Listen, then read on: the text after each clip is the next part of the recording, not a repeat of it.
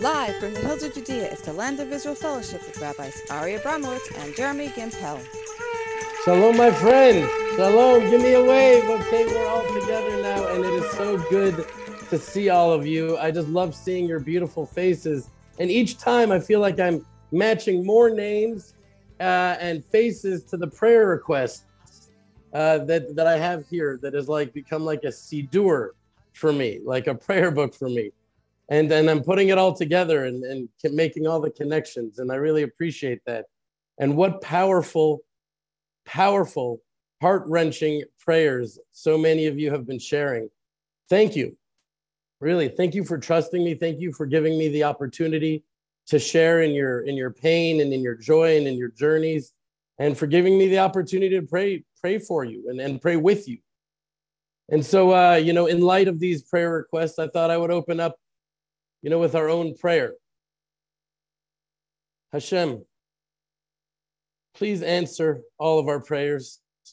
And there's so much pain. Please dry up all of our tears. Please, Hashem, bring light to those places of darkness in the world and in our lives, those places of darkness that we can't even imagine light being in there. But Hashem, we know that that's where the greatest light is hidden. Please, Hashem, reveal that light and release that light. We need so much healing. Hashem, it's our greatest desire that the teachings that we learn here in this fellowship and that the Torah that we learn in general throughout our lives, that it pierces through the calluses and it breaks down the walls and the barriers around our hearts. Please allow us to break through those walls and those barriers so that we can truly make a mishkan, a tabernacle, a dwelling place for you within us, to serve as your humble, loving servants through which you can shine your light to the world. Please, Hashem, may it be so. Amen. Okay, my friends, spoiler alert. That's what the fellowship is about. It's about building a sanctuary within our hearts and shining a light of joy and happiness to the world because, we need it now more than ever. Just in Israel, just a few hours ago, there was a horrible murderous shooting of two Jews, brothers actually, from Har Bracha that were murdered on their way to Har Bracha. Hashem should console their families. Hashem should avenge them. It's so horrible, so horrible. And there's so much darkness, and we really need to build these sanctuaries in our hearts because that is the reason for all of creation. And I know it may seem like in so many of our fellowships, we say that that's what creation is all about. That's what the whole purpose is about. But really, the closer we come to the truth, the more everything really seems to converge. And so, as we know, the sages teach that Hashem created all of this whole world, because he desired a dwelling place in the lowest realms, in our world, whatever that means. And the only place that Hashem can truly dwell down here today, in the non-tabernacle, non-temple times, the only place that Hashem could really dwell in the way that he seeks to dwell is exclusively in our hearts. And as a matter of fact, that's what the entire book of Exodus is all about. I used to think, when we got to these Torah portions, okay, now we're at the whole tabernacle thing. Story's pretty much over, right? This is when it gets a little bit, God forbid, but boring. That's the way I used to feel. And I think many of you could identify with that. But the truth is that the deeper we dig and the more dimensions we explore, we see that here's where the real story begins. The book of Exodus is not really about the Exodus. Only the beginning talks about the Exodus because the Exodus is not the true purpose of the book. The Exodus was not the end goal. The Exodus was the means to the end, but not the end in and of itself. And so what is the end? What's the purpose? The Mishkan, the tabernacle, the dwelling of Hashem in this world. That's what it's all about. This portion shares with us the true purpose. As we see in chapter 25, verse 8, Va'asu li mikdash v'shachanti betocham. They shall make for me a sanctuary so that I may dwell within them. Within them is the purpose of the tabernacle for Hashem, to dwell not within it, not within the tabernacle, but within us. And so if that is the purpose, so how do we do that? That's the million-dollar question. Perhaps the most important question that we can ask ourselves in this lifetime is that one. How do we make our hearts, our beings, our very essences into dwelling places for Hashem? So before I dive into the portion, which I'm very excited to do, I want to first introduce the esteemed Tehillah Gimpel. With Jeremy just walked in. Jeremy, permission. Tehillah can go first? Okay. The esteemed Tehillah Gimpel, who wants to share with us her insights about exactly that question. Shalom Tehillah, here you are. And so I want to talk a little bit about the meaning of this month and how we can prepare ourselves to go into it. As many of you know, but maybe some of you don't, there's a famous saying, when the month of Adar comes in, we increase our happiness. Everyone knows this. I mean, if you go into any school in Israel, the kids are singing Misha, Misha, Misha, Nichnas Adar, Marbim B'Simcha. Whenever the month of Adar comes, we increase our happiness. It's sort of just a given. Of course, in the month of Adar, we're supposed to be extra happy. But then I started thinking for a moment, like, why? But seriously, why? Like, Pesach, Passover, that's a big deal. But we're happy on Passover. We never think that we need to be happy for all of the month of Nisan. Being happy is a responsibility. I don't know, maybe for some of you it comes naturally. For me, I have to work at it. Like, don't forget to be happy. So, you know, why not be happy in the whole month of Tishrei because of Sukkot and Rosh Hashanah and Shemini Atzeret and Yom Kippur? There's so many great holidays, but we don't have to be happy for all of the non-holiday days in Tishrei. So what's up with this? So I started kind of, in my nerdy way, researching this subject. It turns out there's no like super ancient source. I mean, our sources are ancient, but you know, in the Megillah and the scroll of Esther, there's no mention of needing to be happy throughout the month of Adar. And in all of the Mishnah, there's no mention of needing to be happy in the month of Adar. It appears for the first time in the Talmud. What does appear in the Mishnah, in the tractate of Ta'anit, is a statement about a different month. The Mishnah states, when the month of Av comes in, we need to have less happiness. And that kind of makes sense, right? Because even though we know the 9th of Av is the day of the destruction of the temple, so of course we're in terrible mourning on the 9th of Av, the 9th of Av didn't just happen in a moment. The destruction of the temple didn't just happen like boom, you know, there was first a siege, and then the siege, you know, breached the walls, and then in the inner walls, and there's, you know, this sort of development towards the final destruction. And so it makes sense that from the beginning of the month, we would already be sort of lowering our enthusiasm and getting into the sort of down mood of the month of Av. And that's all the Mishnah says. Then comes the Talmud. When the Talmud comes to interpret the Mishnah, the Talmud says, as we are sad in the month of Av, when the month of Av begins, so too must we be happy when the month of Adar comes in. And then a different rabbi in the Talmud asks, well, what does that happiness mean? And then he says, well, if you're having some sort of legal conflict with a Gentile, you should avoid going to trial in the month of Av, and you should try to sort of push your trial into the month of Adar. Now, I know I've shared with you some strange Talmudic passages, but you guys have to admit that this one might be the strangest. We're all just taking it as a given that we need to be happy in the month of Adar, but there isn't any source in the Mishnah for it. And then the Talmud says, because of the month of Av, that we're sad in the month of Av, now we need to be happy in the month of Adar. And then it says, what kind of happiness? If you're having a legal conflict, then you should choose to have, like, you'll have good luck or something in that month. And therefore, we're all running around dancing and singing that we're happy in Adar. You guys have to admit that that's extra strange, even for the kind of sources that I like to bring you guys. Now, you'll say, but Tehillah, go look at Rashi. Rashi will explain everything. So we look at Rashi, and Rashi says, well, the month of Adar,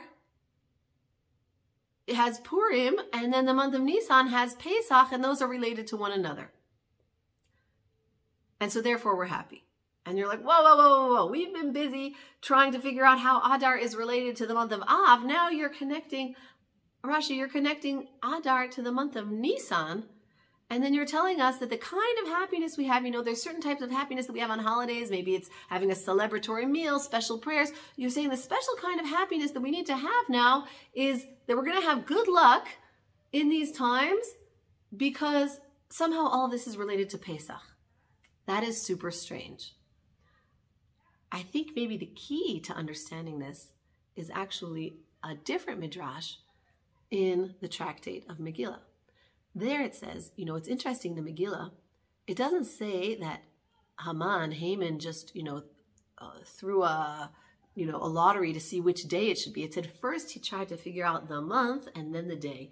And he specifically went first to the month because the month had significance. It wasn't like he was just picking a day. He wanted to first focus in on a month that would be good for destroying Israel. And the Midrash says that when it fell on Adar, he was extraordinarily happy because he knew that Moshe Rabbeinu, that Moses, had died in the month of Adar. So he said that means that's a bad luck month for the Jewish people. Therefore, he was happy. But the Midrash says the joke was on him because he didn't realize that the righteous are known to be born and to die at the same day very often.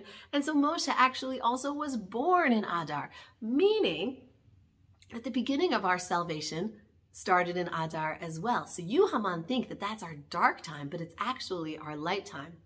Now, if we sort of try to bring this all together, what does that mean? It means that there's a connection between the type of salvation that we have on Passover, the type of salvation that we have on Adar, and that the Talmud is trying to draw our attention to a certain type of happiness that we're supposed to draw in these months. Okay? So and then it's also related to the month of Av and to the destruction of the temple, but as like a mirror opposite. So let's try to bring all these ideas together. What is it trying to tell us? Does that mean that, or is it trying to tell us, well, there's good luck months and bad luck months? Is it like a horoscope? That seems to be Haman's approach. That doesn't seem to be our approach. I think if we put this all together, what do we know? We have holidays that celebrate different things, but the real holidays of salvation, where it looked like our neck was in the noose and we were about to be destroyed, but then Hashem saved us mercifully, those are Purim and Pesach. We have Hanukkah too, but Hanukkah was a 26-year war, and the day that we celebrate it was for the miracle of the oil. It wasn't like the specific day of the salvation. We have two holidays that mark real salvation. On the other hand, we have the month of Av, where Hashem dealt with us less in the attribute of mercy, but more in the attribute of justice, where we got what we deserved. We sinned and we had destruction. And so that's a time, what are the sages teaching us? That when you have a month like the month of Av, it's a time for caution and reflection and realizing that you need to have a fear of heaven and, to tread very, very cautiously and carefully. When the month of Adar begins, what is the Midrash telling us? Adar is a time that lends itself to salvation. It's a time that Hashem set into sort of the calendar where he is extra generous in showing us his mercy, that he's with us, that he will deal with us miraculously, even when things seem to be lost. Why is Rashi connecting Purim to Passover? Because he's saying, look carefully, look at this Midrash, pay attention. It's true that the final salvation of Passover happened in the month of Nisan. But when did it begin? It began with the birth of Moshe. When were all of the plagues? They were all in the month of Adar. So he's saying, pay attention. Even the salvation of Passover is really rooted in the month of Adar. And so that moment was set into time. And he's saying that when our enemies look at those times, they don't really understand our relationship with Hashem. They don't understand that Hashem, through dark times, accompanies us and lifts us up with mercy. And so he didn't understand that relationship. He just looked at the darkness of the month of Adar and thought this is going to be a great time for annihilation. He didn't understand. And so when we look at Adar, we see these times in our history where Hashem said, I see that you're in the darkest place, but I'm going to save you. I'm going to lift you up. And so when the Talmud is saying that's a good time to have, your conflict with, it specifically says in the Talmud, a conflict with a Gentile. What does that mean, a conflict with a Gentile? Is that just like, oh, well, I was having some lawsuit, let me go do it in Adar? What it's trying to say is that when you have a conflict and you feel like all is lost, focus in on the message of the month of Adar. Try to bring that into Adar and connect with that special time where Hashem is so generous with his love to us, specifically in our relationship with the nations that would seek our destruction, with people that would seek our destruction. And so it's a time for not a happiness of, oh yeah, let's drink and merry make and eat food. It's a totally different kind of happiness. The Talmud is saying, don't think that this is the regular happiness. This is the happiness that comes from that quiet confidence and knowledge that even in dark times, Hashem is going to come and save us like he did in Egypt and like he did in the book of Esther. So with that, I wish us a Chodesh Tov, a blessed new month of Adar that we go in and experience in all of our dealings and in all of our frightening, interactions, that we feel that energy of Adar giving us that emunah and bitachon, that faith in Hashem, that he is with us, just like he was with our fathers. Bye, guys. Have a great month. Hey, shalom, everybody. Thank you, Tehila. That was beautiful. I'm in the guest house in the farm. You can see Ari's face kind of coming in and out. There he is behind us. There he is. We're all together now. And today has been an absolute mad day. Can everyone hear me? Is the internet connection here working? Kind of some thumbs up here? Yeah. Okay, good. Excellent. Thank you so much. Eric, it's so nice to see you all the way in Colorado. I miss you, my friend. Thank you for that thumbs up. And so here's what's going on. Today, we've had a small Torah group from North Carolina, a mega church with 100,000 members from Dallas, Texas. We right now have 44 Jewish mothers from America that are here. And I think the idea there is brilliant. It's like you strengthen the mothers, you strengthen the entire home. And it's just been a packed day of intense teaching and touring on the Arugot farm. I just got here, and this is the month of happiness. That's what the month of Adar is. That's what Tehila is talking about. And that's what I want to share with you today. And I just got this message from one of our fellowship members, Erin. And here's what she wrote to me. Good day, Jeremy. I hope this message finds you well. I wanted to send you a follow-up to the prayer request I sent at the beginning of the fellowship. I asked you to pray for a husband. Guess what? My husband and I met just about 10 weeks ago, and we just got married. I wanted you all to celebrate in the joy of this answered prayer request. He is literally everything I asked Hashem for. And so, I don't know, that just made my Adar happy. Just really, really fun, really, really awesome. And I just want to share like a spirit with you, because it's hard to what does that mean that Adar is a happy month? Because there are spiritual powers that are encoded, almost like spiritual potentials, auspicious times for certain energies in the world. Elul is a time for renewal and self-reflection and kind of getting ready for the new year. Passover is a time of freedom to free ourselves from all of our slaveries. Adar is a time of happiness. I just want to show you this video that I just got sent from a yeshiva to see these young Jewish men growing up. Watch the energy here and see if you can find any other young Jewish men or young men at all anywhere in the world that exude this type of holy, masculine, happy energy. Look at this video here.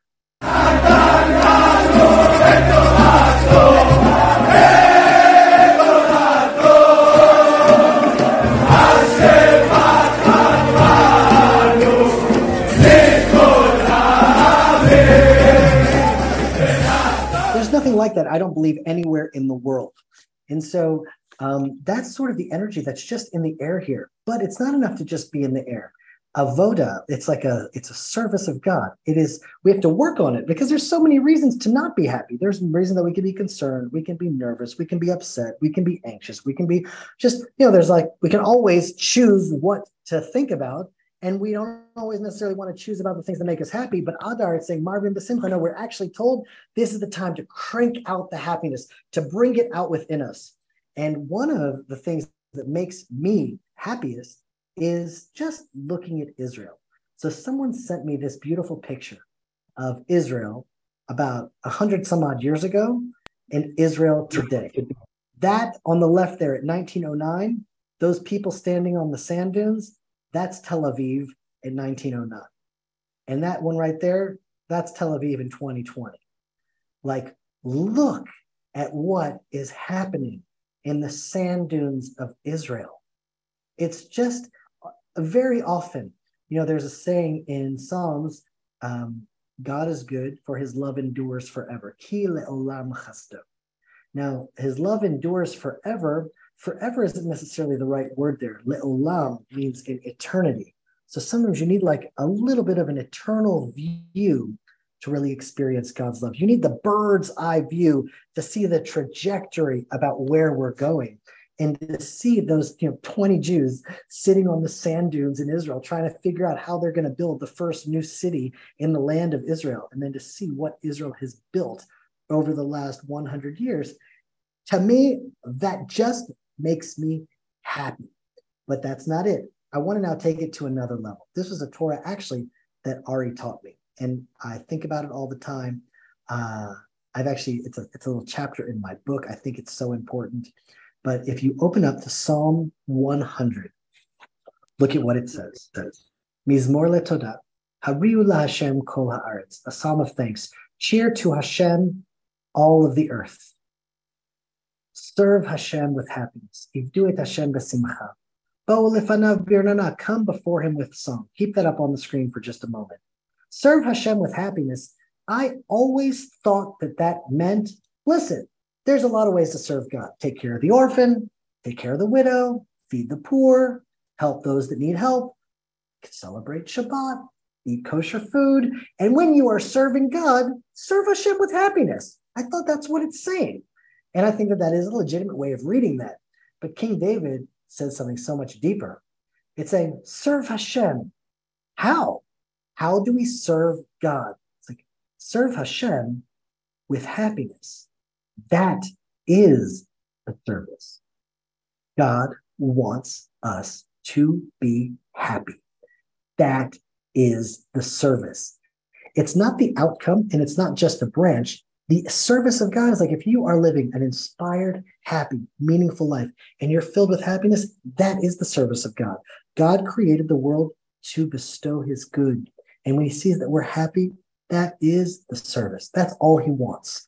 And so I want to make this really practical, and I want to give over 3 methods that I've been learning about in a beautiful book about how to engender happiness according to the ancient Jewish spiritual practices. There's 3 that are really powerful. You can do all 3 of them. You can choose to do one of them. But as we enter into Adar before Purim, this is the service. The service is the happiness. So how do we generate that? What can we do to actually bring that into our lives? So there are 3 spiritual practices that the Musar movement kind of gave over. And the Musar movement was kind of established, maybe kind of gave birth in the 1800s.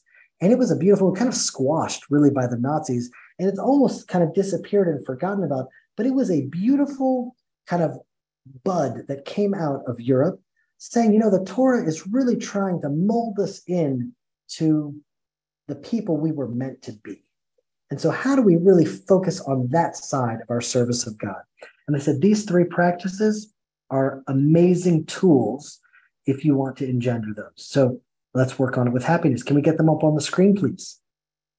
So the first practice is called hitbonenut. Hitbonenut, I translated it as meditation, but really the word is lehitbonen, is to look.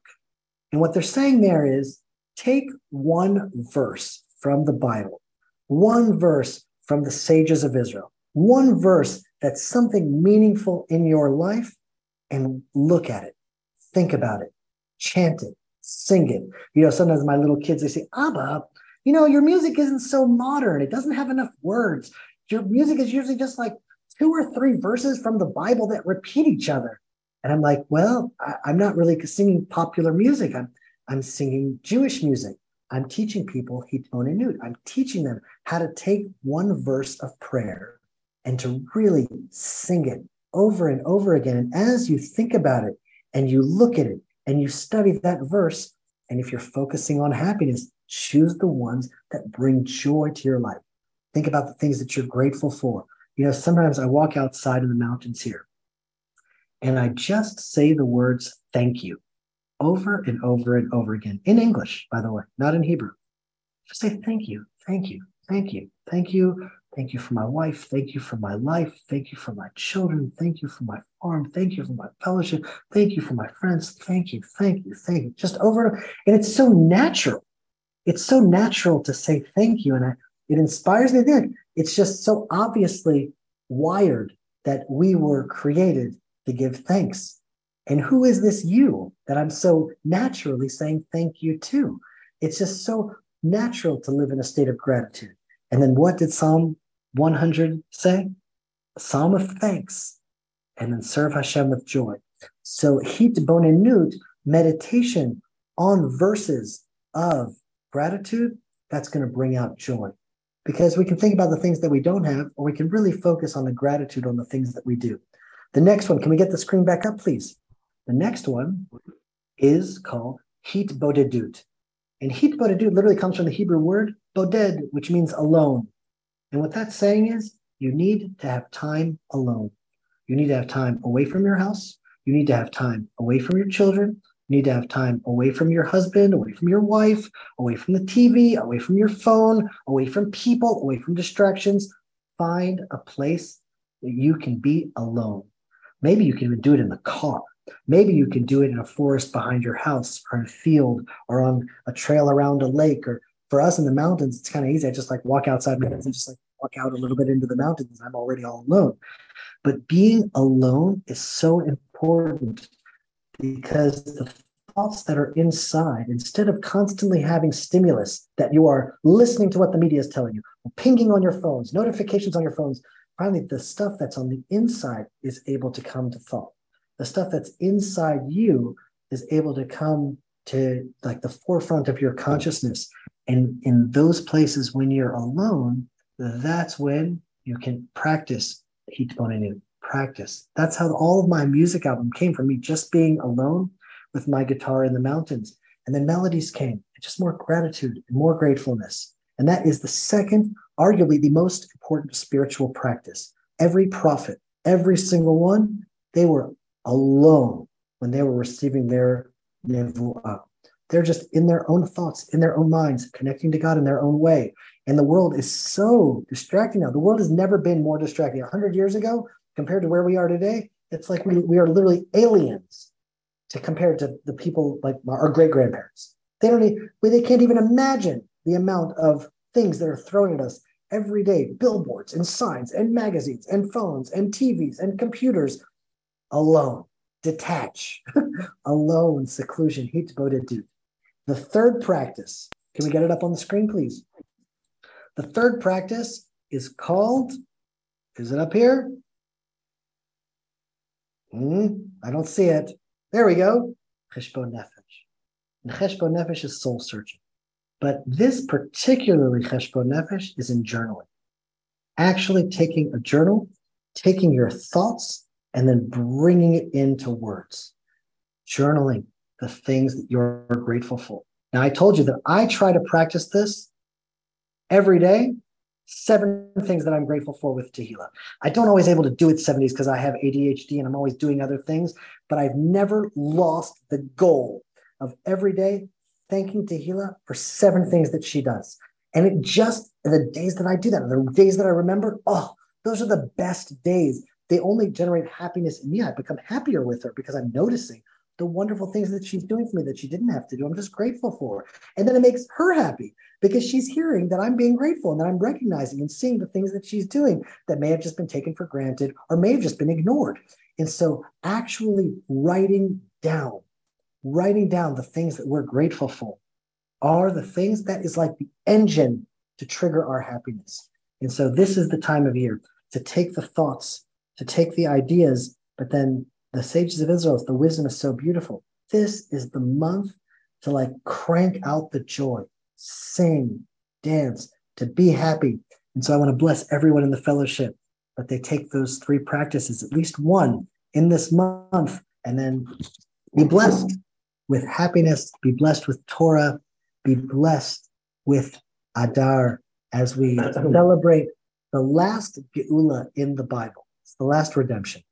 May that be a sign that we come to the last Geula in our times. Amen. All right, that's enough out of you. Go take your happiness somewhere else, Gimpel. That was beautiful. Thank you so much, Jeremy. Jeremy, wait. Jeremy. Bring out your phone. That would have been a problem.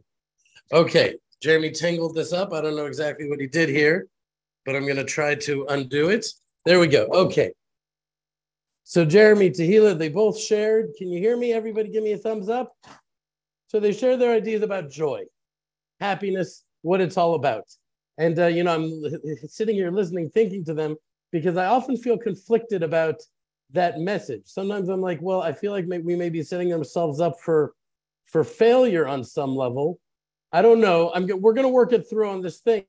But okay, we're talking about joy. Let's start here. I think the challenge that many of us have is that, is that we say that it's such a high level, such a service to Hashem to be filled with joy. But when we position it like that, it's very difficult to do because joy isn't really the goal, right?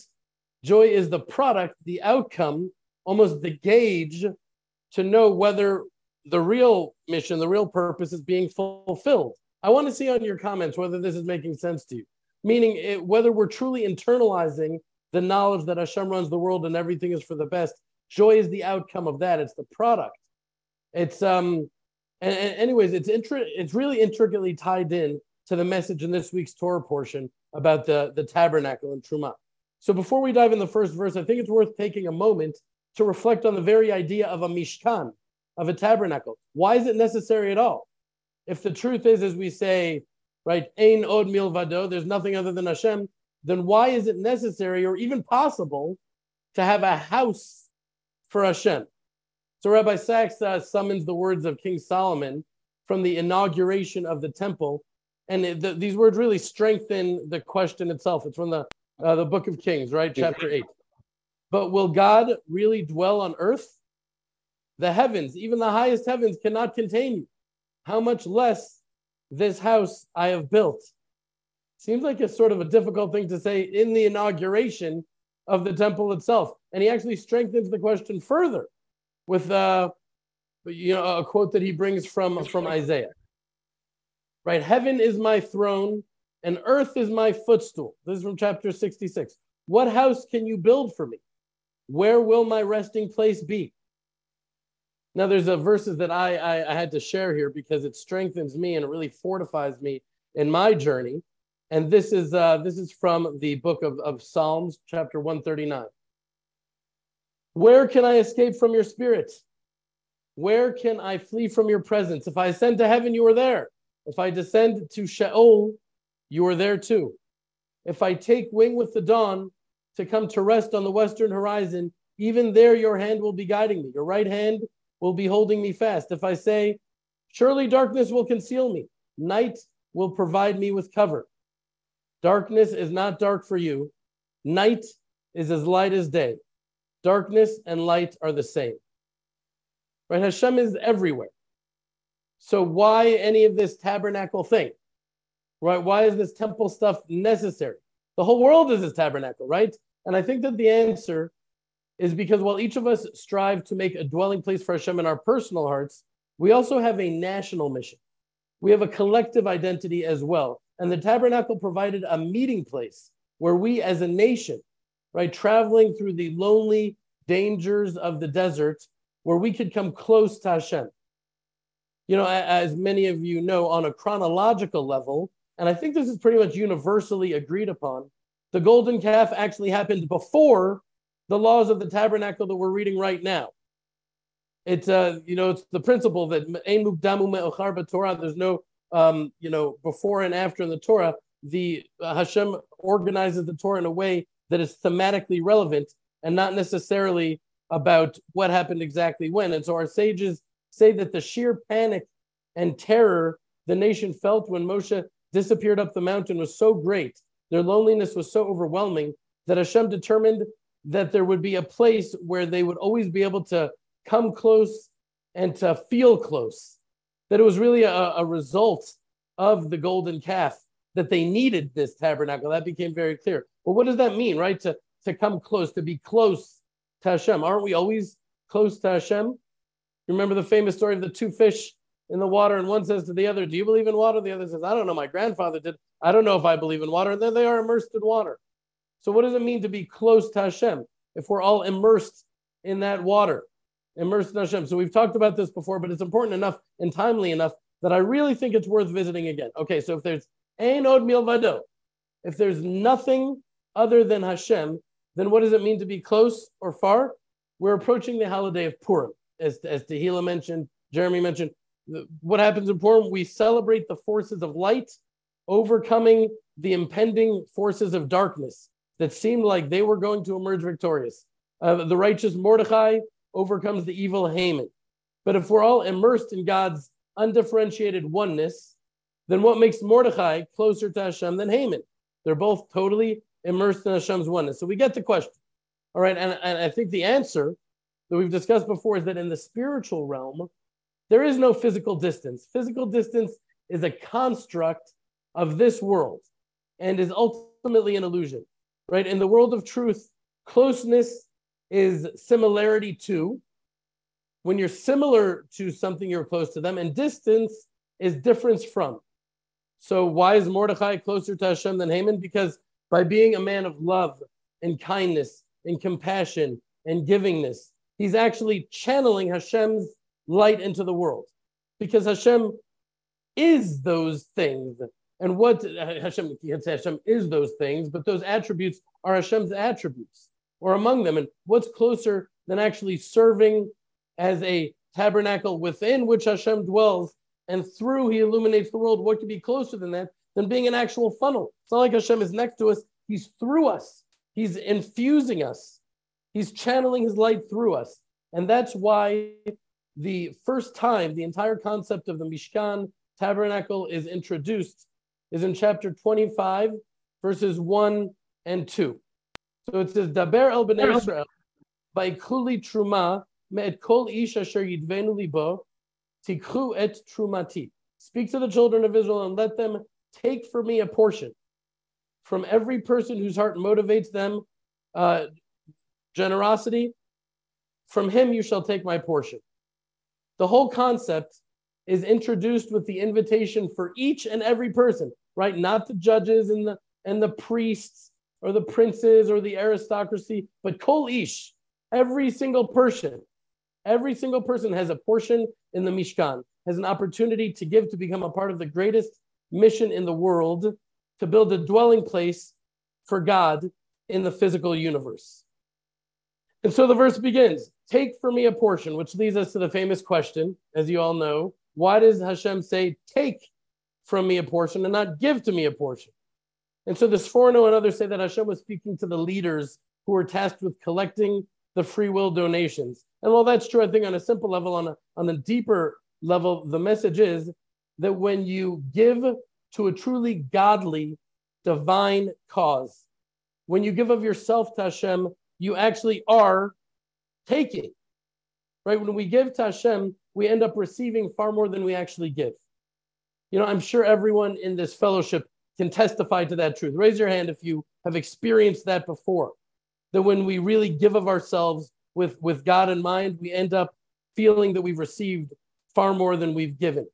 And the word for donation here is the title of the portion itself, truma, which has the root word rom, right? Which means to uplift, l'romem, meaning that when you have the opportunity to give to Hashem and you take that opportunity, you seize that opportunity, you are the one that is elevated and uplifted through the experience. And interestingly enough, the Torah doesn't even say what the nation is being called to give towards until verse 8 in the portion, right? Meaning that the first 7 verses describe what needs to be given, and only when we get to verse 8 do we even find out why, what it's for. Only in verse 8 is the word mikdash, tabernacle, even mentioned, which is really counterintuitive, right? Usually when making a request, we first give the reasons, and only in the end do we make the actual ask, right? When people come out to the farm and they let me know that they're considering supporting us, I first take them around and share the biblical importance of what we're doing, and then the strategic military importance of what we're doing for the safety and security, not only of Judea, but for all of Israel. And only afterwards do I share, after I share all those reasons, do I share what it is that we need to further this mission. But that's not the case here. Here we're told everything that's needed, even before we find out what it's for. And I think that the reason for that is because ultimately Hashem wants us to love him as he loves us, right? Unconditionally. Hashem doesn't want, dependent, conditional love. He wants our hearts. He wants our hearts. He wants us to love him unconditionally, without knowing all the hows or the whys or any of the other details. And by being given the opportunity to give to Hashem after how much he's given to us, right? Jeremy's talking about just walking around saying, thank you, thank you, thank you, thank you. If we had the eyes, there would be something following each of those thank yous. We may not see it. We may not have the eyes to see it, but we know that it's overwhelming. So when we have the opportunity to give Hashem after how much he's given us, by having the opportunity to give Hashem, not from a place of compulsion, but from a place of desire, well, that is the greatest opportunity imaginable. And I think that is what makes the tabernacle so beautiful in the eyes of Hashem. What makes it so beautiful to Hashem is that it is a gift from us. Right? Hashem could provide it all very easily himself, much more easily, as a matter of fact, than it would take him to ask us for anything. He could provide it for himself without the vulnerability of rejection that comes when you make any sort of request, or the disappointment that would happen when we probably would fall short in that, very likely. But that is the point. The point is that it comes from us. The greatest kindness Hashem gives us is that he gives us the opportunity to give him. Maybe it isn't even that we're told what we can give so that the tabernacle is built, but maybe, right? Maybe the whole idea is that the tabernacle is built so that we have the opportunity to give to it, right? So that we have the opportunity to give to Hashem in such a special way. That's why the tabernacle needed to be built to begin with. And this isn't just true when it comes to the giving of the tabernacle, but to any giving, right? This is true with the charity tithes that we even give today. How many of you try, maybe that's a personal question, you don't need to answer, but how many of you try to give to tithe, to give charity, to give that 10%? Right? I would say most of you, yes, I'm seeing all the hands go up, and that doesn't shock me at all. Right? You could even read the first verse, right? Take from me a portion from every person whose heart motivates them to generosity. From him you shall take my portion. So Rav Biederman shares, libo, his heart. You read it like this. If you want to know what's going on in his heart, belibo, in his heart, then take my truma. Meaning, if you want to really know what's going on in his heart, then see how he gives tzedakah, how he gives charity. When he gives tzedakah, what's happening within him? Does he give it angrily, resentfully, begrudgingly, or is he filled with happiness and joy and gratitude?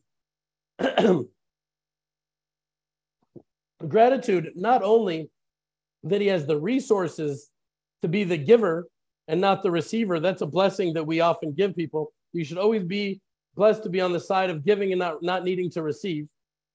But also that he has the opportunity to give, that there's someone to whom he has the opportunity to give to. Shlomo Carlebach would always thank everybody when he gave them tzedakah, that they were willing to receive from him, that they gave him the opportunity. How someone gives their maaser, their tithes, their charity, their tzedakah, is indeed a gauge for their spiritual health. How one gives charity says far more about them than necessarily how much they give and who they give it to. Because, when things are tight and we're already stressed, and these are difficult times, and I think a lot of us know exactly what I'm talking about. I've read the prayer request. I know that many of us know exactly what we're talking about here. To give 10% away is not an easy task. And it doesn't make someone evil to struggle with it. It doesn't make you stingy. It doesn't make you selfish. It makes you human. It makes you human. It makes you a person. And therefore, particularly when things are scarce, the way that you feel when you're giving can be a very valuable test to gauge, to see how you're standing spiritually, at least in this realm of reality. And the solace that we can take from this whole thing, the solace that we can take from the pain that we experience when we give, is that the tighter things are, the more it hurts when you give, the more valuable the giving is in the eyes of Hashem, right? Lefum Sa'ara Agra, according to the pain is the reward. Arguably, someone who made, $10,000, them giving $1,000 is more precious to Hashem than someone who made $10 million and gave $1 million away, usually. As you know, there's no blanket rules when it comes to these things. It varies based on the heart of the person, and only Hashem knows that. But you understand what I'm saying, right? I don't even know if I understand what I'm saying. But anyways, there's something to that. Rav Biderman explains in the name of the Yetav Lev that this is why Hashem desires our truma, our free will love offerings, more than any other creation or living thing in the world. He desires our offerings because we are the only creations that have been imbued with free will. We're the only creations made in his image and in his likeness. And to take the question one step further, what is it that gives us this free will? What is it that differentiates us from every other creation? And the answer is, drum roll, our Yetzer Hara, our evil inclination. And yes, we're about to go there. We're going back there, back to the issue of Satan, right? Or the Satan. It's pronounced in English as Satan, but really those two words have totally different meanings because of the context and the connotations of them. But as we've discussed in the past, many Christians perceive the Satan as a fallen angel that rebels and fights against Hashem. And as you know by now, that's not at all how the Jewish people understand the Satan. In Torah, thought, in Torah thinking, such an idea is not only impossible, but it's also really dualistic. It contradicts the foundational principles of the Torah, that there would be a force outside or external to God that God is battling against. It's not even fathomable. So we see that the Satan is the prosecutorial angel who Hashem has appointed for this role. And in this angel, the Satan is also the force of the evil inclination within us, right? It's the same name, it's the same force, it's the same energy, it's the same power, the evil inclination within us. When Adam ate from the forbidden fruit, the evil inclination of the Satan became infused within us. And it's this evil inclination which causes all of the struggles within us. And it's our overcoming of these struggles which gives Hashem pleasure, that gives Hashem this savory aroma. By harnessing the power and the strength of our love for Hashem to overcome the very human emotions of selfishness and anger and resentment and hatred and that whole family of stuff, that's what creation is all about. And so the sages teach that when we overcome our Yetzer Hara, right, our evil inclination, in order to fulfill a commandment, to perform a mitzvah, to serve Hashem, well, in his eyes, it's worth 1,000 mitzvot that we do without any resistance from the evil inclination, right? Overcoming our lower base impulses and inclinations to serve Hashem is more valuable than any deed we commit in which the evil inclination is not warring against us. When we're facing an evil inclination that's using every manipulative argument in the book, right? When we're battling a Yetzer Hara that is playing every deceitful, seductive trick that it's amassed over the past 5,000 plus years, when we're contending with these challenges, these wars that are happening within us, and we overcome them, well, that's what life is all about. That's what makes life worth living. That's the whole reason we're here. Serving Hashem in such a true and deep way, that is the secret to true happiness, or that is the secret that results in true happiness. Rav Biderman actually shared a perspective that really strengthened me, and I think may strengthen a lot of you as well. And he explained that sometimes people who are older can become full of regret that they didn't devote their lives to the service of Hashem when they were younger, that they didn't know, that they weren't exposed to it, that they didn't do all this stuff when they were younger. They regret that they're coming to this now, and they feel like it's too late. And that they feel like, in truth, at this stage of their life, it really may not matter.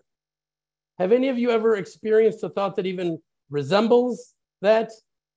Right? I know that I have. And I'm like, I just wish I knew it before. I wish.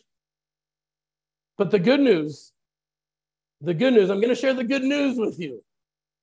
The good news is that in Hashem's eyes, the opposite is true. The opposite is true. Opposite is true because the older we get, the harder it is to change. Right? We all know that. You're right. You can't teach an old dog new tricks. There's a reason that's such a famous saying. I don't think that there's any debate that it's 100 times harder to change when you're older. And so, because it's so much harder, the reward one gets for successfully changing when you're older is 100 times more than successfully changing when you were young and it was so much easier. Right? Does that make sense? Right? That's like, I don't know, it really hit me the right way. Anyway, so back to the tabernacle.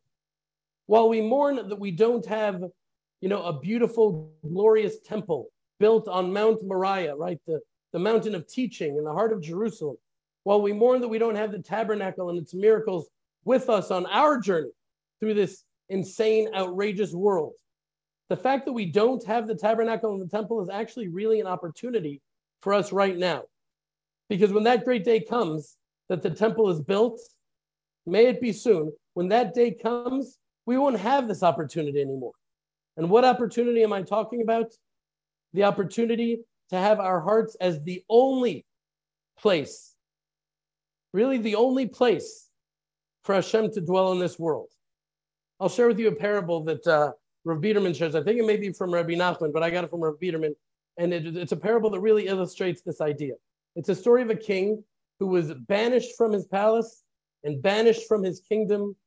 And he was on the run, right? And this simple, humble, modest, loyal servant of the king sought out the king and found him. And he was a poor man and he didn't have much, but he brought the king to his home. He cleaned his home. He made the king dry bread, which is really all that he could afford. He made a bed of hay for the king on the floor right next to his bed of hay. It was all he had. And while this was far beneath the dignity of the king rejoiced in it. For it was an act of love. And at that special time, at that moment, it was the only place left for the king to go. And that's our souls. That's our hearts right now in this world. There is no tabernacle. There is no temple. We can make our hearts the dwelling place for God in the world when there's really no other place for God to go, where that's what he desires the most as things are right now. And so the question is how, right? Jeremy spoke about it. Tila spoke about it. Sometimes I feel like I'm a perpetual search, quest, chasing my tail, figuring it out, remembering, arbitrarily forgetting. How can we make a home in our hearts for Hashem? Now, I think it may have been Rabbi Foreman that pointed out that the tabernacle is an exact parallel from below to what Hashem did from above. Have you heard this idea? The universe was undifferentiated oneness. There was no universe. It was just Hashem's undifferentiated oneness, and Hashem withdrew himself, or he withdrew the perception of himself, the consciousness, the awareness of himself in this world to allow for the existence of humanity, to allow for us to exist. And so by building the tabernacle for Hashem, we're building a dwelling place for the divine, for the infinite, from within the finite. Some way we're doing for Hashem what he did for us, like on a micro level, building the temple, building the tabernacle. It allows for something which really should be impossible, which should be a contradiction in terms. It allows for us to have the opportunity to actually give something to Hashem, right? Because life is the ultimate gift, and giving is the ultimate expression of Hashem's relationship with us. We're so inundated with Hashem's gifts that if we had the eyes to see all of the gifts, our mouths would be filled with gratitude and praise and song. We'd not be able to say or do anything else. And so how do we reciprocate all the giving that Hashem has bestowed upon us? We create a dwelling place for him in this world by spending our lives becoming givers, right? When we replace anger with patience and with kindness, we become givers. When we replace hatred with compassion, we become givers. When we give people the benefit of the doubt, we become givers. When we become a wellspring of love and light in a world that is so filled with hatred and darkness, it's so easy to fall into it, to react to it in the most natural way. But when we overcome the natural, automatic way of seeing things within the obfuscation and the mask of this world, and we infuse within us our faith and our trust in Hashem, then we become givers. And then we're able to elevate our base natural instincts of selfishness into givingness. And only then does our heart transform to a dwelling place for Hashem in the world, a true dwelling place for Hashem in the world. And it's then that we can look at our greatest adversaries, the greatest, right, thorns in our sides, the greatest sources of our torment and pain, and we can finally see them as what they are. They're our greatest blessings, because without them, we wouldn't have that contra, right? We wouldn't have the pushback. We wouldn't have the opportunity to truly serve Hashem and give to Him. It is they who give us the opportunity to elevate ourselves and to elevate the entire world with us. And that's why our sages say that 1,000 prophets couldn't accomplish what Haman's seal was able to accomplish. Not his seal like with the ball on his nose, the seal like on his ring that he put into the wax on the document that said the nation of Israel would be wiped out on the 14th of Adar. Because Isaiah and Ezekiel and Jeremiah and the prophets of Israel each came and called on the nation to do tshuva. And pretty much every time, what did we do? Did we repent? Did we do tshuva? No, we simply didn't listen. We didn't do tshuva, no matter how fervently they begged and pleaded and warned. But then Haman comes along and declares that the nation will be wiped out in a genocide of historic proportions. And that is actually what sparks the greatest mass repentance of the nation of Israel in all of history. It's funny because it seems that despite the horrible threats on the left, it seems that the judicial reform that we discussed last week miraculously is about to pass in the Knesset. And so I'm shocked at how many people are arguing against these reforms. Family members of mine, people that I know. I guess you had to have been terrorized by the Supreme Court to really understand how horrible it is. And there's such, you all know around the world, the media power of the left to really sway people's thinkings. It takes character to stand against what it feels like the whole country and the whole world and everybody's saying. It takes character. You don't want to do it. But to me, it's so obviously clear. And it seems like the Supreme Court thing is about to pass. It's difficult to imagine.